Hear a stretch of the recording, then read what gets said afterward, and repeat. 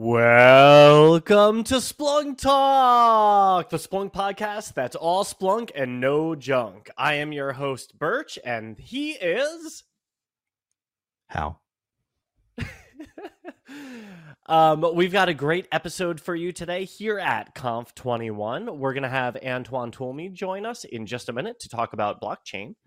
But before we get into any of that, quick gracious thank you to Splunk TV for providing us yet another opportunity to broadcast our love for Splunk through our podcast here live at Conf.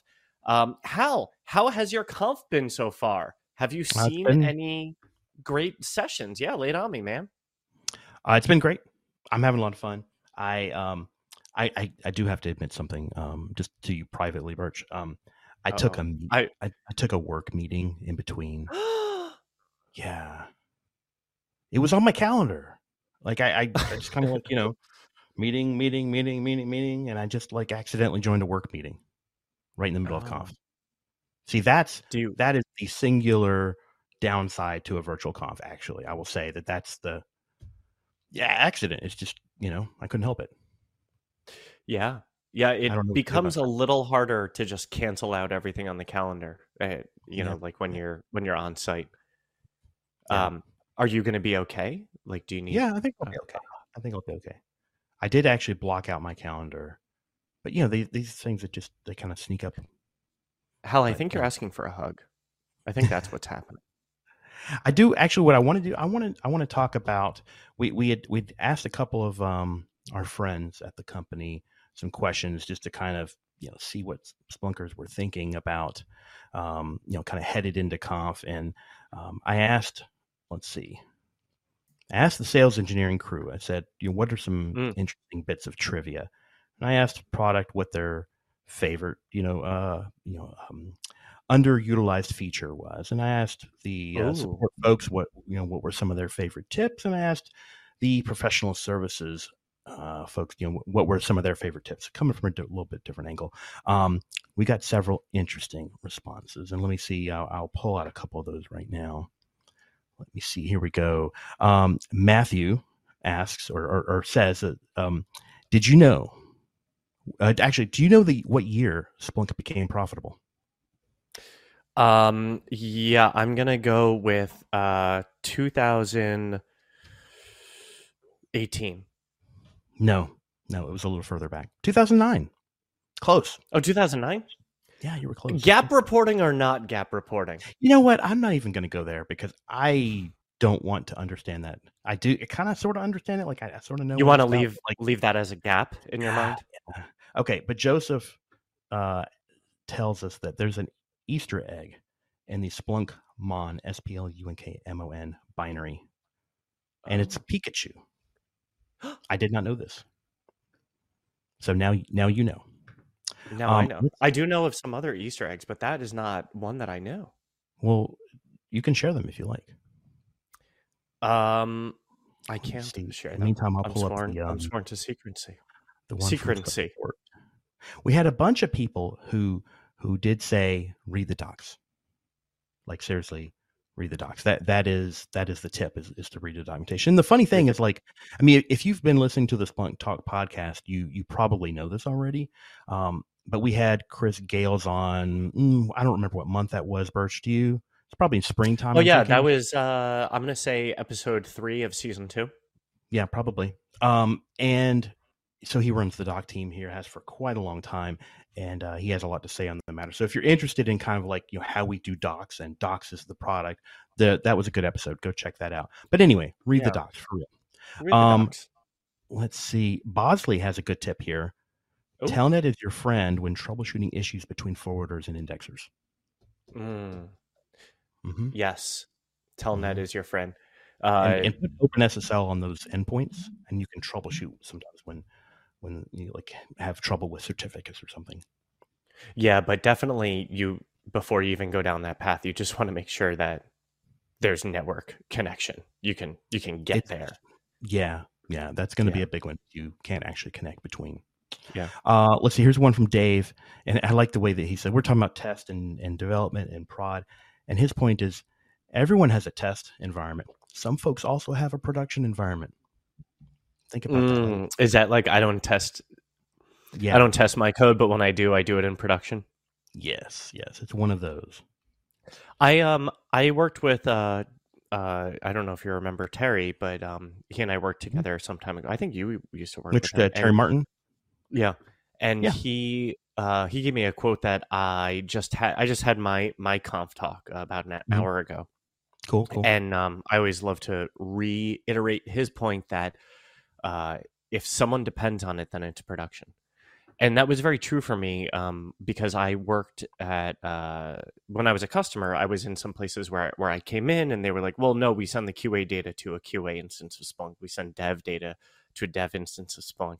But people like the stress and performance team were using that was production for them. Yeah. And then we always had that issue of, hey, why does this not work in production, but it works in QA? Well, how can we correlate those logs if we have them in those different environments? Sure, we can stand up a search head that can search across the two, but it starts to beg the question of like, let's just have everything go to production, all that data go to production, and then we have our own non-production environments for testing new releases of Splunk or Splunk apps. Testing integrations and yeah. Let me do a couple more tips real quick, and then we will then we'll get into the discussion. Let's see. So I asked the professional consultants also, and I said to everybody, I said the same thing. I said the rules are be concise. One sentence kind of thing. The PS guys, they're like, here's a paragraph and here's a paragraph. It was kind of funny. Predictable. Yeah. Let's see. Tyler reminds us that Splunk is very IO centric, IO bound often when you're kind of building out the architecture. By the way, that's my favorite Beatles album, IO Bound. Yeah, that's a good one. Yeah, that should be Simon and Garfunkel, Homeward Bound. Yeah. Go ahead. Yeah. Well, now I want to listen to some music. Anyway, no junk, just Splunk. Tyler says, when you're thinking about how to build this architecture out, anything once you get kind of like a terabyte a day of size of your environment, you need to really think for just super heavy IO, like a Hadoop cluster, like a data warehouse. It's like that. It's not, you can't just stick it in a VM with a little bit of slices of CPU and RAM and storage and be good. It's not going to work out. I feel like that was a very common thing when I was a sales engineer. Is we would talk to people and they'd say like, "Oh yeah, the environment's not very performant." And the first thing was always, "Wait, they're all running it on a virtualized machine, like a slice, but it's all hosted on the same physical server. So their entire Splunk stack was really one machine, and so it's competing against itself." Yeah. Right. I mean, it makes sense when you think about it. They're all trying to do the same thing at the same time. So physics. If you're trying to like slice one, thing into 20 things, like it doesn't work out. A couple more real quick. Dave, he's a little self-serving. Dave, bring in professional services if you haven't done this before. Like, I mean, some of this stuff is rather complicated. I want it to be easier. Well, you know what? I'm going to disagree with that one. Giant enterprise problems in a complex enterprise, then you got to take a lot of stuff into account. That's all. Yeah, I'm going to challenge that one because one of the things that I love about Splunk was that I started with it on my laptop, and then scaled from there. Yeah. And so I would actually encourage people get your feet wet, get your hands wet, get your hands dirty and your feet dirty. I don't know, but download it, play with it, because on your own machine, like you can't break anything, right? Like you're just mucking around, sending some of your own machine data in, get a feel for it, and then once you realize that you're not comfortable or you're trying to do something at massive scale, bring in the experts, just like when you're at home and trying to do plumbing on your own, and then you realize, yeah, now I have a leak. I'm going to bring in a plumber. Yeah. All right, two more quick ones. Real quick. Alok in PS, he says, once your environment gets a certain size, maybe 10 indexers, you really got to think about automation. So you do not want to be, logging into these servers and doing something once. You need to automate how that's done. He likes Ansible. I like Ansible. Ansible's a fine tool. There's a lot of these tools, different ones for different purposes. But do automate your system configuration in Splunk. It'll pay it back. What kind of stuff would you recommend putting in Ansible that you wouldn't otherwise have in like a cluster master or a deployment server if you're not clustered? It's not that you don't use those, it's that you manage the framework of how you use those things. It gets a little meta, but like you're going to, in the deployment server, what do you give it? You give it apps, and those apps have conf files, right? Well, where do you store the apps? You store the apps in source code repository like a Git or whatever, and then you manage the checkout of that into the place where deployment server will get it and then distribute it. That's one way. But also, like, you think about the what is it, serverclasses.conf? Is that the one where you list out your devices? How do you manage that file? You shouldn't manage that by hand. You should refer to inventory that exists outside of there and then generate the contents of that file. Does that make sense? Yes, I'm just very embarrassed because I still manage it by hand. Well, do you have 10 indexers, Birch? I am. I don't. I'm afraid of embarrassing myself. All right, fine. Okay, one last one. Yeah. From product, I asked what was their favorite kind of least utilized feature, and Haley says the auto regress command. And I have actually never used this one, but her tip is you use auto regress followed by sort, and then a field equals previous field. It's great for doing some quick transaction-esque tracking. So I would dig into that. But I know there's some really neat things that you can do with the search language to take, problems that they look like problems that, oh, hey, transaction is doesn't scale. Well, okay, you can use sort. You can use auto regress. There's other ways, stats, right, lat, whatever. There's other ways to do it. But anyway, thank you everybody that submitted some tips. Now, that was great. Birch. What? What's next? What's next? I don't know. I thought we'd sit here in silence for a while. Is that okay? Okay, yeah, about 20 minutes. Commence. Yeah, 20 minutes. Okay. Actually, you are pleased there. I can't believe that's the first time anyone's ever applauded for us. Ouch. Ouch.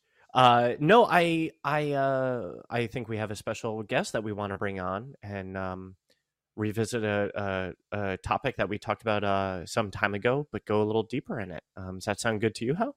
I think that's a grand idea. Okay, well then, Red Rover, send Antoine over.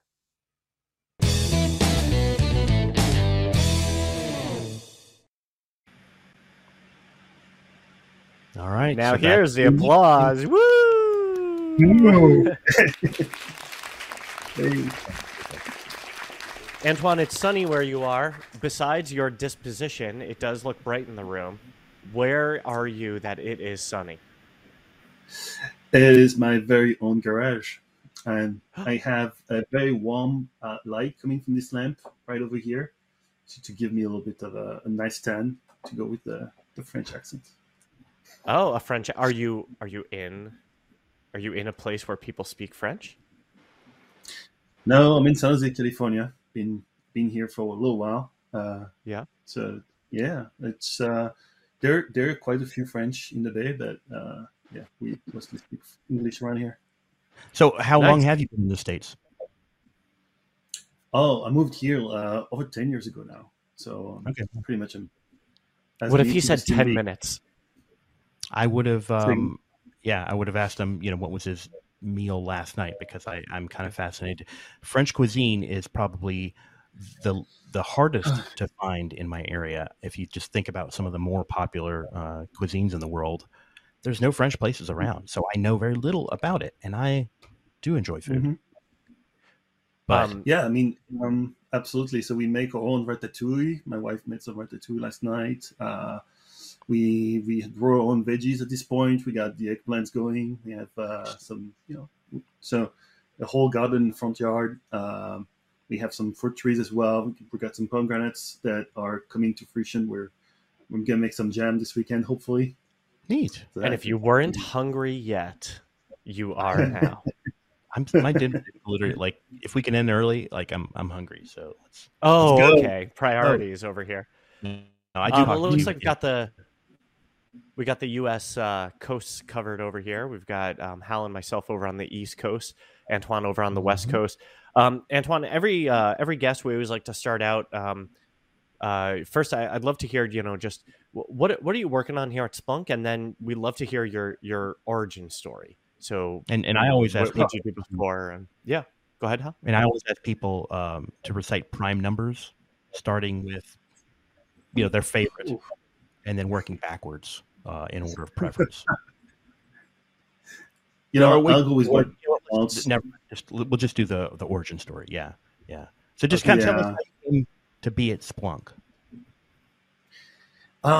Sure. So what I do at Splunk is I managed our blockchain team. Our blockchain team has been mostly helping Splunk customers embrace all use cases around blockchain. So anything around monitoring blockchain nodes and software, or building on top of ledger data, so we can actually have analytics and dashboards based on blockchain activity. There was a great talk today from BlockFi where one of the presenters actually made this distinction very well. He said, hey, on one end, you have all the software you have to now make sense of, right? So it's nothing, just like a database, just like everything else, you now have to take into account this new software. And on top of that, the software is emitting a large amount of data that you're going to have to account for. So all this is going to run on your ledger. It's going to have to make sense. It's going to have to parts of your security.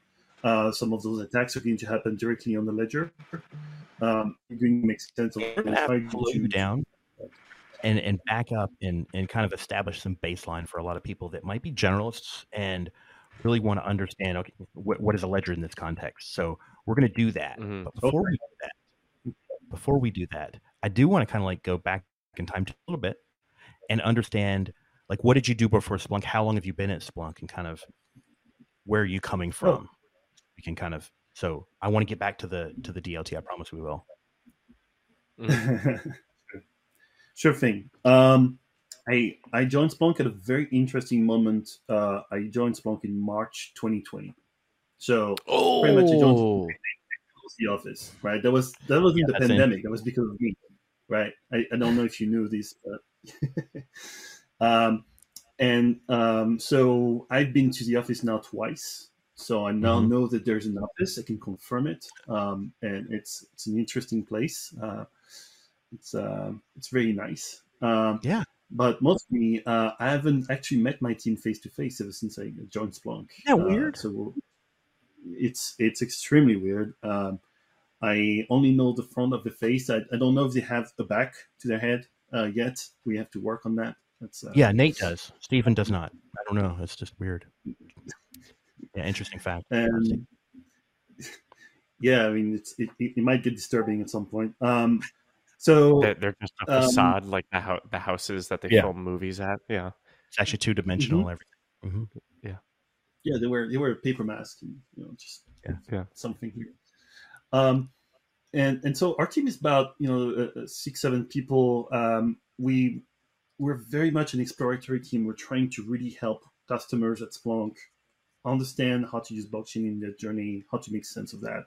And before that, I was already in blockchain. So before that, I was actually working on some of the protocol development for Ethereum at Consensus.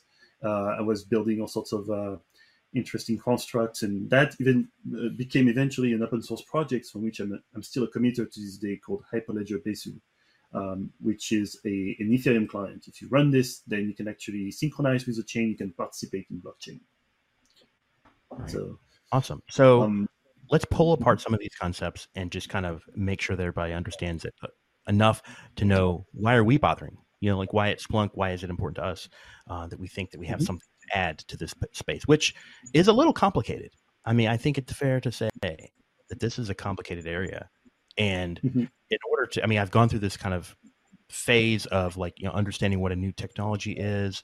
You have all these terms, and some of them in blockchain and distributed ledger, they're not very natural. Like it's you have analogies that work, like mining. People at this point, they kind of understand that, okay, I'm mining something. Bitcoin didn't exist as one cryptocurrency example, and then it existed because we did a thing and we call that mining. But why does it have to be that way? Why does it take so much power and effort to computational power to do that? So there's you have the kind of like, this is a currency or a collectible, where we're trading money. There's no centralized party. So I understand all these concepts, kind of gone through that kind of learning process.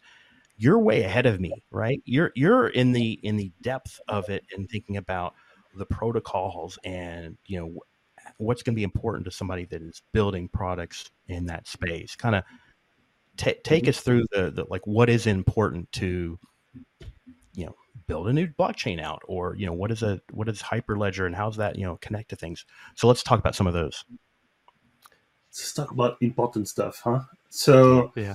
And just to show how complex this topic is, we had Nate on for an episode to talk about blockchain, and it's so dense, or we're so dense that we're revisiting it. I think a great how you queued up a lot. Like, there are certainly a lot of topics that, like, the analogies and everything. Those like 20-part questions. I did, didn't I? Yeah. Let's start with the why. What pain point does blockchain solve? Okay. Yeah, that's a good point. So he's like going to change careers. You know what? Never mind. He regrets being here. It's a very slow database. That's what it is, right? A very slow database.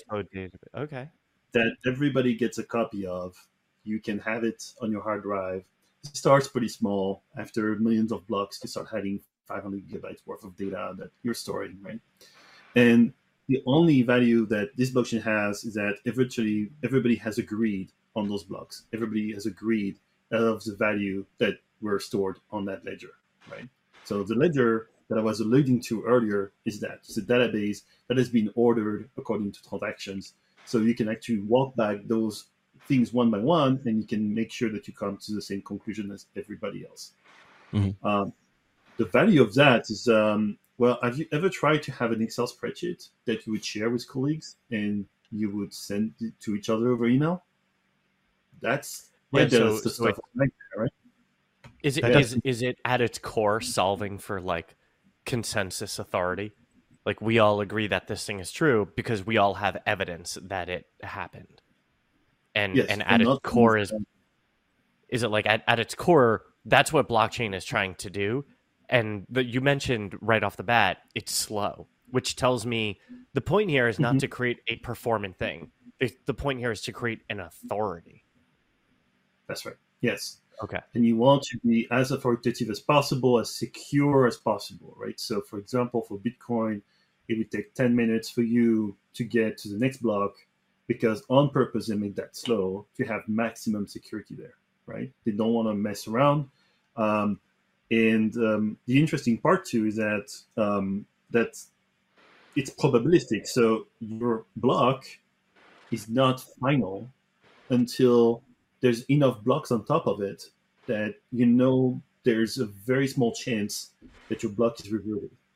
So it's possible that the top of the chain might not be wrong always, right? But over time, it will kind of straighten up and create a straight line by which you can say that there is only one truth. Right? So let me compare that to the status quo of a different payment system. And first of all, I'm stimulating that we're talking about a payment system, and maybe we should make the point later that these are not necessarily payment systems. But anyway, I write a check. So we'll think in old school. I write a check, I give it to somebody, and then I'll take it. Somebody else, takes the check, and you deposit the check, right? So that's like, days of processing. And then you go, or you log on to something that is pretty automatic, pretty quick and seamless. Like I issue a payment to, from my bank to another bank. I know it's going to show up, but still a day or two, right?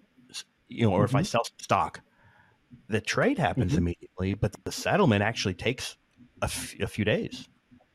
So I feel like even though it's a slow database, we still actually progressed in a significant fashion if you think about it.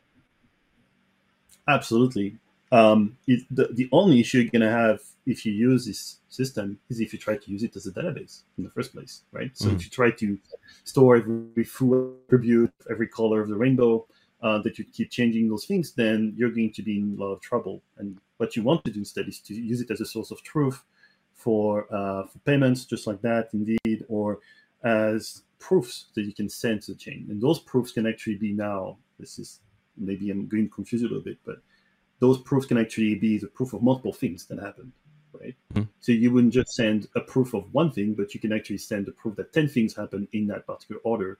You can summarize that proof down to a smaller chunk of data and send it to the chain. So you can actually now cheat a little bit and go a little bit faster about so you can sort of like batch. You can batch exactly. Things. Okay. Thank you. So go ahead, Birch. Well, your example, Hal, was stimulating because it made me realize, like, thank you. What is flawed about the way that I like write a check is a bad example, but let's say that I like Venmo, Hal money. Yeah, Venmo, like, I mean, well, I guess that's like the same system. But and he cashes it out. He deposits the money I gave him. So that's two different systems: Venmo and his bank, the Bank of Hal. When he's like cashing out, you know, one company says to the other, "Hey, I'm giving you this money." That seems to work well. How would blockchain enhance that?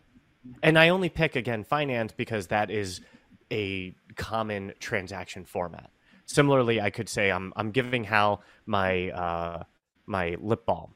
Well, we have enough time. We'll get into some of the non-stuff. Let's answer this one first. Yeah. Like what's better improved by this system? Venmo is fine. You should use Venmo with Hal unless you realize something.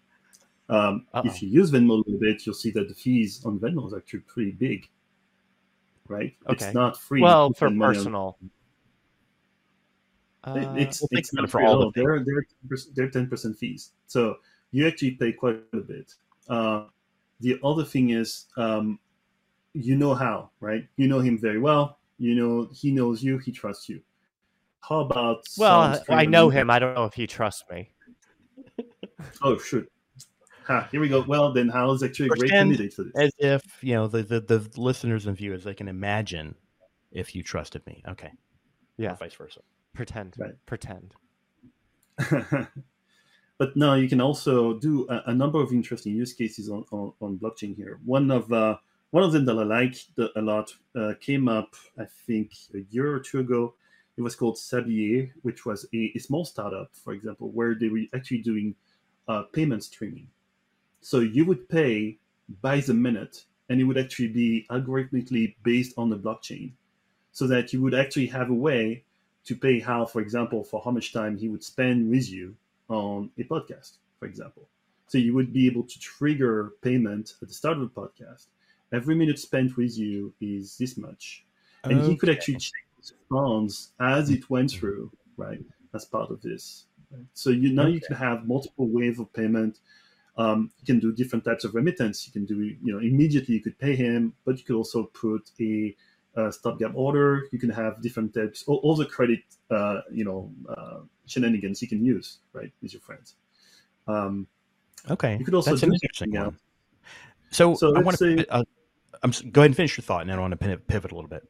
I'll finish my thought. I think you might quite like it. I'm not sure. So let's say you and Hal decide to go on a weekend trip, and you'd like to put some money together so you can get yourself a good, hotel in Las Vegas or something, right? So you're going to put money together. How would you go about doing that? Well, crypto is one way you could possibly do that, right? Where you would be having an account that then could be the place where all the money goes, and it's your party account. That's where it's stored.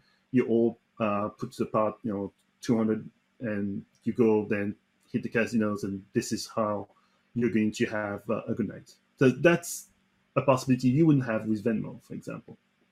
And I'm So barely what touching about the surface. when we're talking about things that have nothing to do with payments necessarily? Mhm. And Tom mentioned in chat an example that's I love, which is home titles. How would home titles be enhanced by this technology, or property titles? So that's interesting because it's been on and off for such a long time. When I was at Consensus, there was already the talk of the street. I've had different discussions with others. The reality of it is that I think there are multiple competing initiatives around this market, and you have to think about it in a way where, let's say, you want to own a property in a very interesting market. You don't have enough money to pay for this, but you could put money together with tens of friends, right? And it would become an investment. Um, then you could put all this money against the title, which would then be digitized on the chain, and then you would be able to share the rent money, for example, across all kinds of you using this approach. Or the money could just live on the account as it goes. The problem with this type of arrangements is that if you use a company to help you with this, they're going to take quite a bit of money. It's going to be quite expensive. It's going to be quite difficult for you to make that happen, right? So how would you go about doing that in a way that would be tokenized, in a way where you would be a little faster at those transactions? You would be able to, for example, sell your portion of that title and sell it to someone else who could then participate. And even though nobody else in the assembly knows that person, they can still trust him or her to abide by the rules that you set at the onset when you bought the property, right? So this adds more liquidity to how you behave. It adds more possibilities for you to play along with this type of titles. I think real estate is a bit of overregulated, so it's not as much interesting. There are some interesting use cases on crypto, even on very simple things. If you think about it, if you have crypto money, one way you can make money right away is you can place it into a locked account and use it to lend it to others and make interest on that, right? Are you familiar with that concept at all? Say it one more About time. You like can. decentralized finance. That is the one of the, like, a year ago that came out. That was what they called the DeFi summer, where people started being able to lock their native crypto money and gain interest by making that available to others, so they could have more liquidity. So think of this It's as really interesting because it's kind of like you have Wall Street doing their things, and everybody, well, not everybody, but most people kind of understand what that kind of capital market, what they're doing. And then you look and see what's being done in this, finance area in blockchain. It's yes. like, you don't even understand the words. Like, there is so much innovation in there. It's hard to tell, like, okay, what's actually valuable? What's going to be significant to track? And we only have a few minutes left, so I want to kind of maybe turn this into the kind of the last thinking here. But what's important, and maybe kind of how can we help? So we're having a blast because this year Splunk has been really, really successful at lending a lot of folks and prospects in the blockchain sector. We're seeing a huge maturation of the blockchain industry. So a year ago, I would have told you, hey, we need to go to traditional finance, traditional companies that are interested in piloting crypto. What we're seeing now is that crypto native companies are buying Splunk because they need that, because the market is maturing, because now we have a need for security that's not going away. All the core Splunk use cases apply to all the crypto companies that are becoming now public, right? That are becoming now extremely successful. Mm-hmm. So we used to be more interested in how we could bring traditional companies into this. Now we're seeing how can we bring new companies into Splunk, and that's a very different problem. So we just talked about those companies that are building stuff on top of the chain. I had an interesting conversation with a customer a month ago. They don't have an AWS account, but the company is working very well. They're printing money right now because everything is on chain. So they moved away from having the need to have their own infrastructure for everything that is secured to instead trusting the chain to secure their assets and build on top. And now what's really interesting for them is to be able to react in a minute when they see something happening on chain. So, what does a minute mean in this context? In the sense that, like, how important is a minute? Maybe that kind of helps people to understand and relate to. Okay, I know what Splunk is. I know I have to. A server might go down, and it's going to impact the ability for somebody to log into my website. What does that minute mean in this world? Well, let me reframe it. You just mentioned Wall Street earlier. Wall Street is 9 to 5 EST, Monday, Friday. Crypto never sleeps. If you go on Twitter and you talk to crypto people, they're very, very tired, right? Sunday, 2 a.m. is the favorite time for an outage. And those outages are not just theirs, but pretty much because it's a distributed network, your stuff will be broken by someone else's machine you never heard about before. Mm-hmm. So your security vectors are much harder to secure. Your problems are much bigger. And there's a block every certain seconds. So when you get hacked, you have to know right away that someone is actually using your code incorrectly, sending the wrong parameters to your contract, and starting to get in and starting to get your money away from example, your liquidity pool or the assets you had locked, right? So you have to be able to react right away. And I'm not kidding about the minutes. It's this much that you need to be able to move that fast because they will drain your accounts pretty quick. So that makes sense. Yeah. So, and we had, my apologies, we actually have a little more time than I thought. I was off on the time. So we do have time for more questions. And go ahead, Birch. Well, I just realized sort of like a basic concept here that maybe Antoine pointed out and it just clicked. You mentioned like, oh, with Venmo, they take fees. And I'm sitting here thinking, well, sure. Like if there was a blockchain provider, why wouldn't they take fees? If there's an opportunity to make money, why would you not take money? And what I realized is that I was overlooking, and correct me if I'm wrong here, that because this is like a shared thing, it's almost like it's open source. So am I correct in drawing the conclusion that like, oh, no, it's not like possible to like make money off your transaction because I mean, like I could be an institution that chooses to like charge you for doing a blockchain transaction, but like the ledger of it is shared. It's everyone is doing it. So it's not like everyone is like charging. Like, is that the premise here? Is that like it's almost like an open source? Yeah, there was a trend on Twitter for a while where they would point out that there's actually a flat fee per transaction. And the fee, for example, is going to be the same if you're moving $25 million or if you're moving $5. So, Venmo might be competitive if you're thinking about just paying for your lunch with Hal. But if you're moving your life savings, if you're saving, moving quite a bit of money, it's really interesting to be able to do that with a flat type of pricing. So that does change the liquidity, the picture of that. It removes some of the requirements. It makes it a little easier on people. Hal, what were you going to ask? I was going to ask about. Okay, so there's a lot of there's not one coin. There's not one chain. There's dozens and hundreds of them. So how is it that these things? I mean, are they meant to interoperate? Are there things that you can do, on one that you can't do on another that matter to at the end of the day of solving some of these distributed consensus problems? Yes, there are definitely different use cases in different ways that people have gone about blockchain.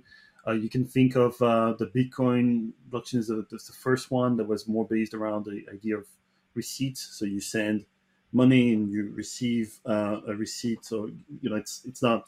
I'm not going to explain that just now, but it's very much money based and payments based.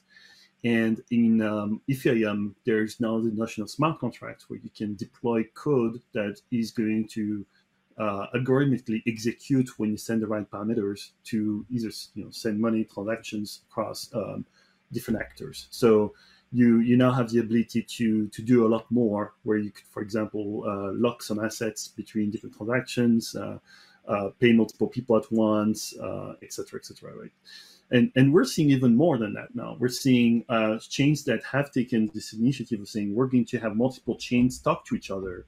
And this is going to be, for example, Polkadot or Cosmos, which have built protocols for different chains to interchange between each other. All those chains can talk to each other using what we call bridges.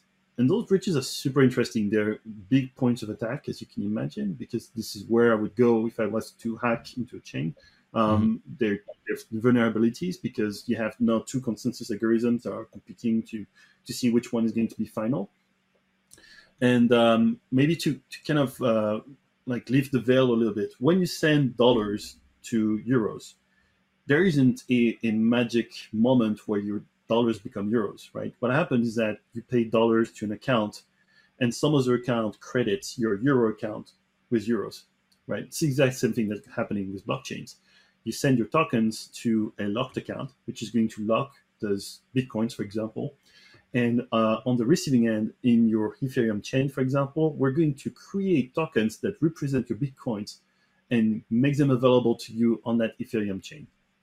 So that becomes a great source of tension between all those different protocols to make sure that they are agreeing on what those tokens represent and making sure nobody gets hacked, and there's no disproportion between those different activities. But that is happening now. So just because we are coming up on time here, let's connect it back to Splunk. What I'm hearing is a computer-based way of like communicating and recording activity, and I have to imagine Splunk becomes a great platform to even just monitor like what's the health and security of the infrastructure, albeit distributed, but there's still like transactions, there's network traffic, there's things happening on these different systems. And I imagine at its most basic, you're monitoring some of those things, and the use cases can be a little more specialized because it's a little more mature than just some individual company monitoring their custom application logs. These are things that are like generally agreed.